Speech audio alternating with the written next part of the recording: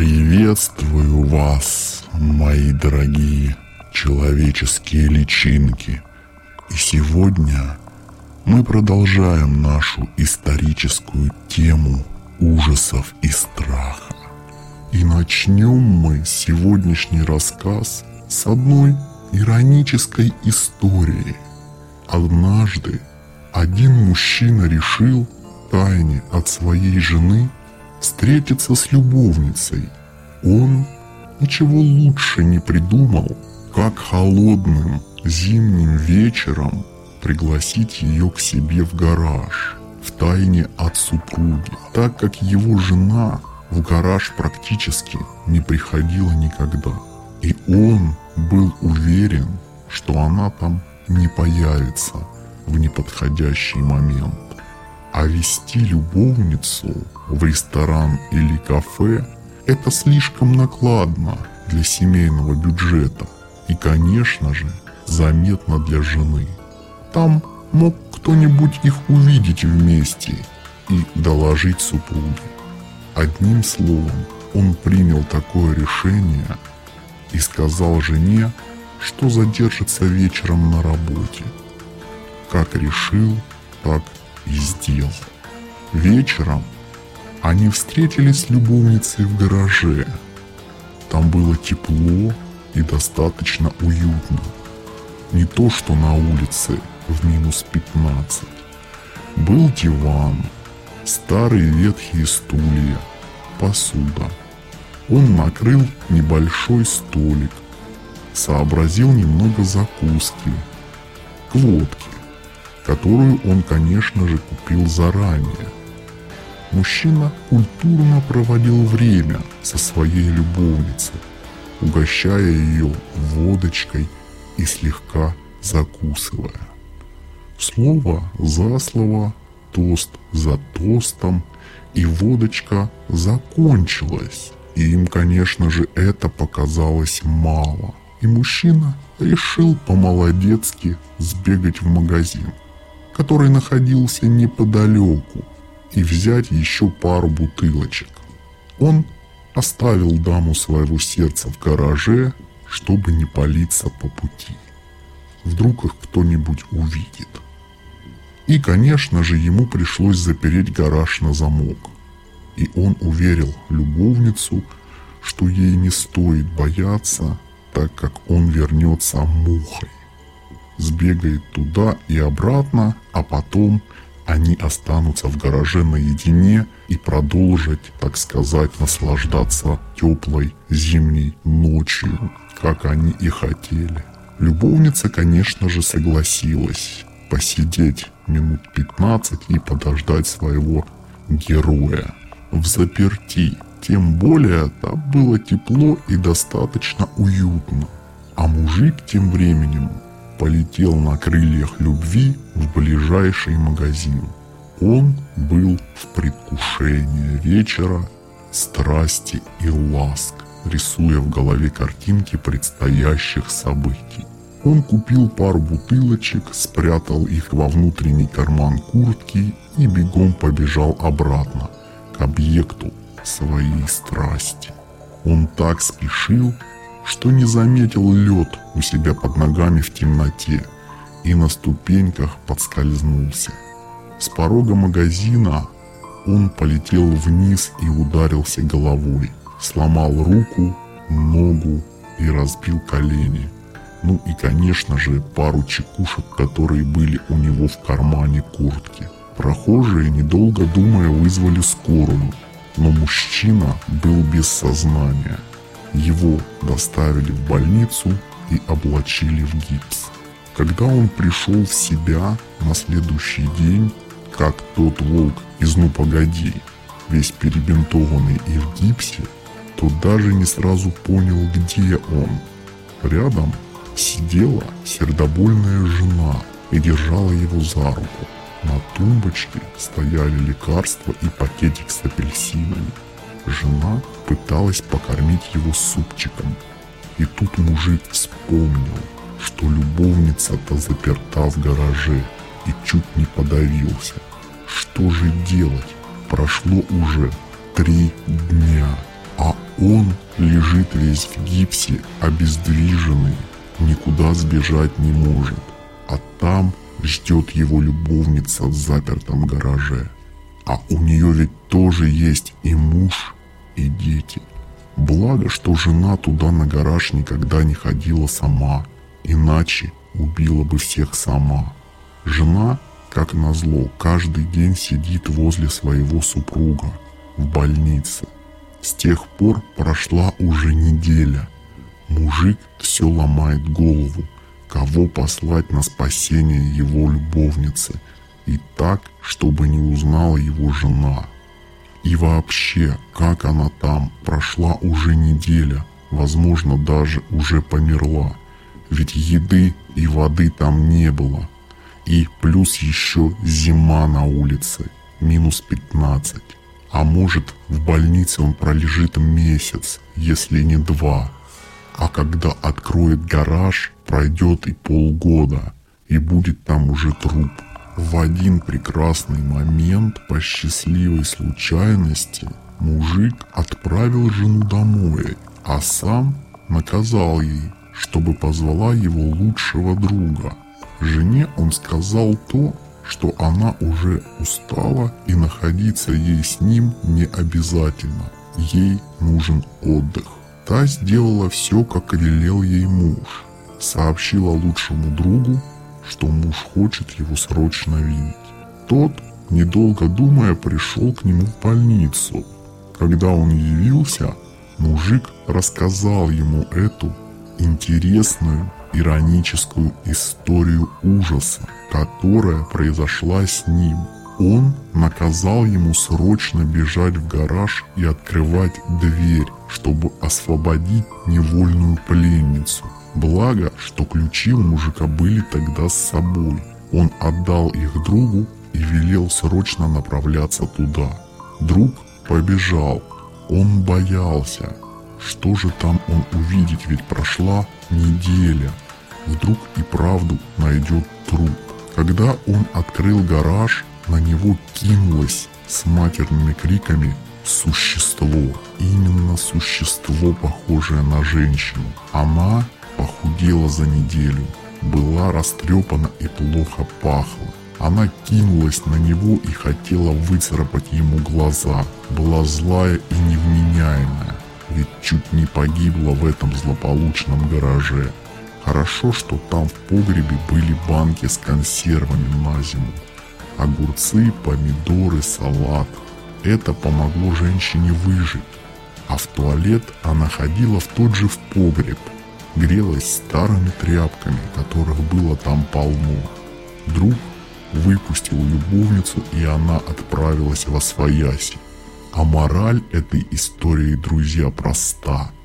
Изменять нехорошо. Ну а мы продолжаем.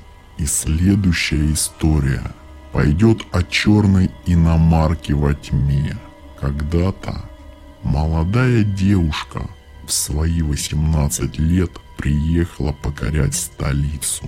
Она поступила учиться в вуз, и там ей дали комнату в общежитии, которая находилась в районе, где были сплошные студенческие общаги. Там жила одна молодежь, и атмосфера была соответствующая. Эта девушка, как и большинство других в этом возрасте, считала себя самой неотразимой и красивой. Ей казалось, что она нравится абсолютно всем, и в столице ее обязательно ждет тот самый олигарх, который женится только на ней и одарит ее немыслимыми богатствами. Она каждое утро делала боевой макияж охотницы за олигархами, всегда одевала короткую юбку, чтобы все видели ее длинные и стройные ноги, и шла на учебу. А вдруг мужчина ее мечты встретится прямо ей на пути, думала она. Когда она шла по улице, естественно, мужчины оборачивались вслед молоденькой красотке с длинными волосами. Но одним зимним вечером Девушка-студентка засиделась дольше всех в кабинете преподавателя. Она совершенно не успевала и плохо понимала его предмет.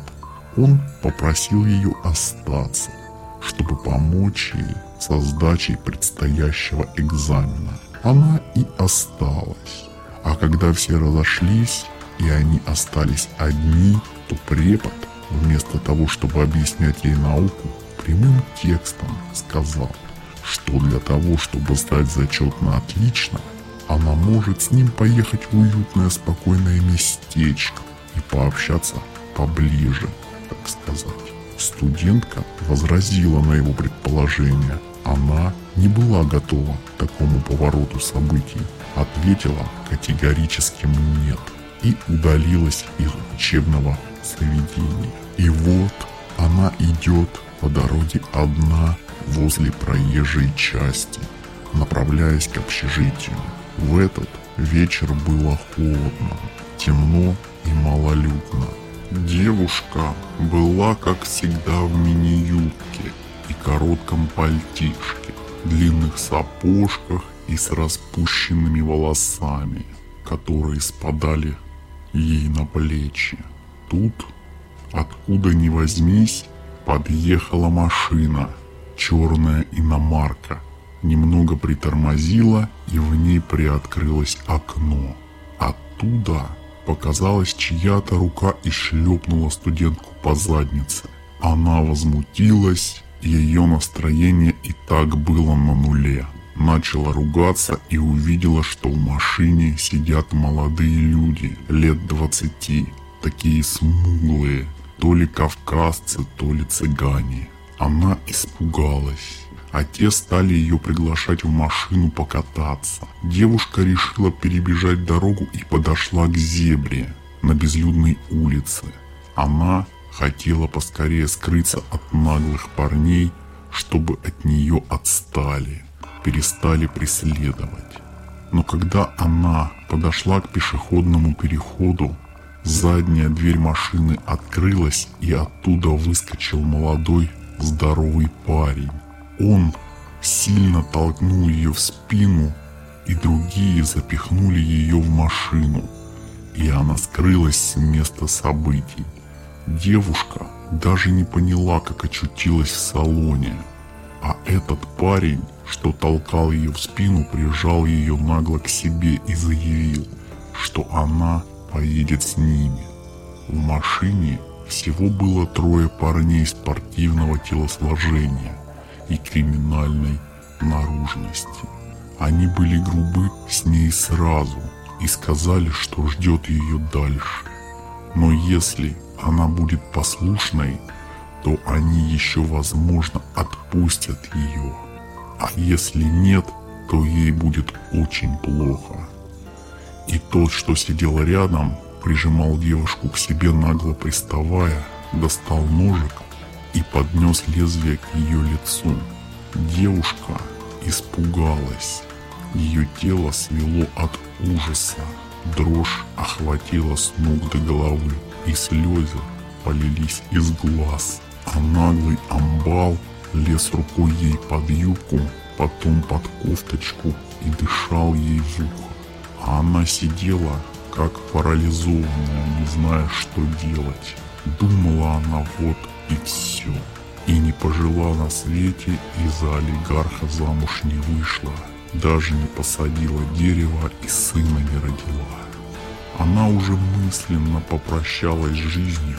Такие уроды могли сделать с ней все, что угодно.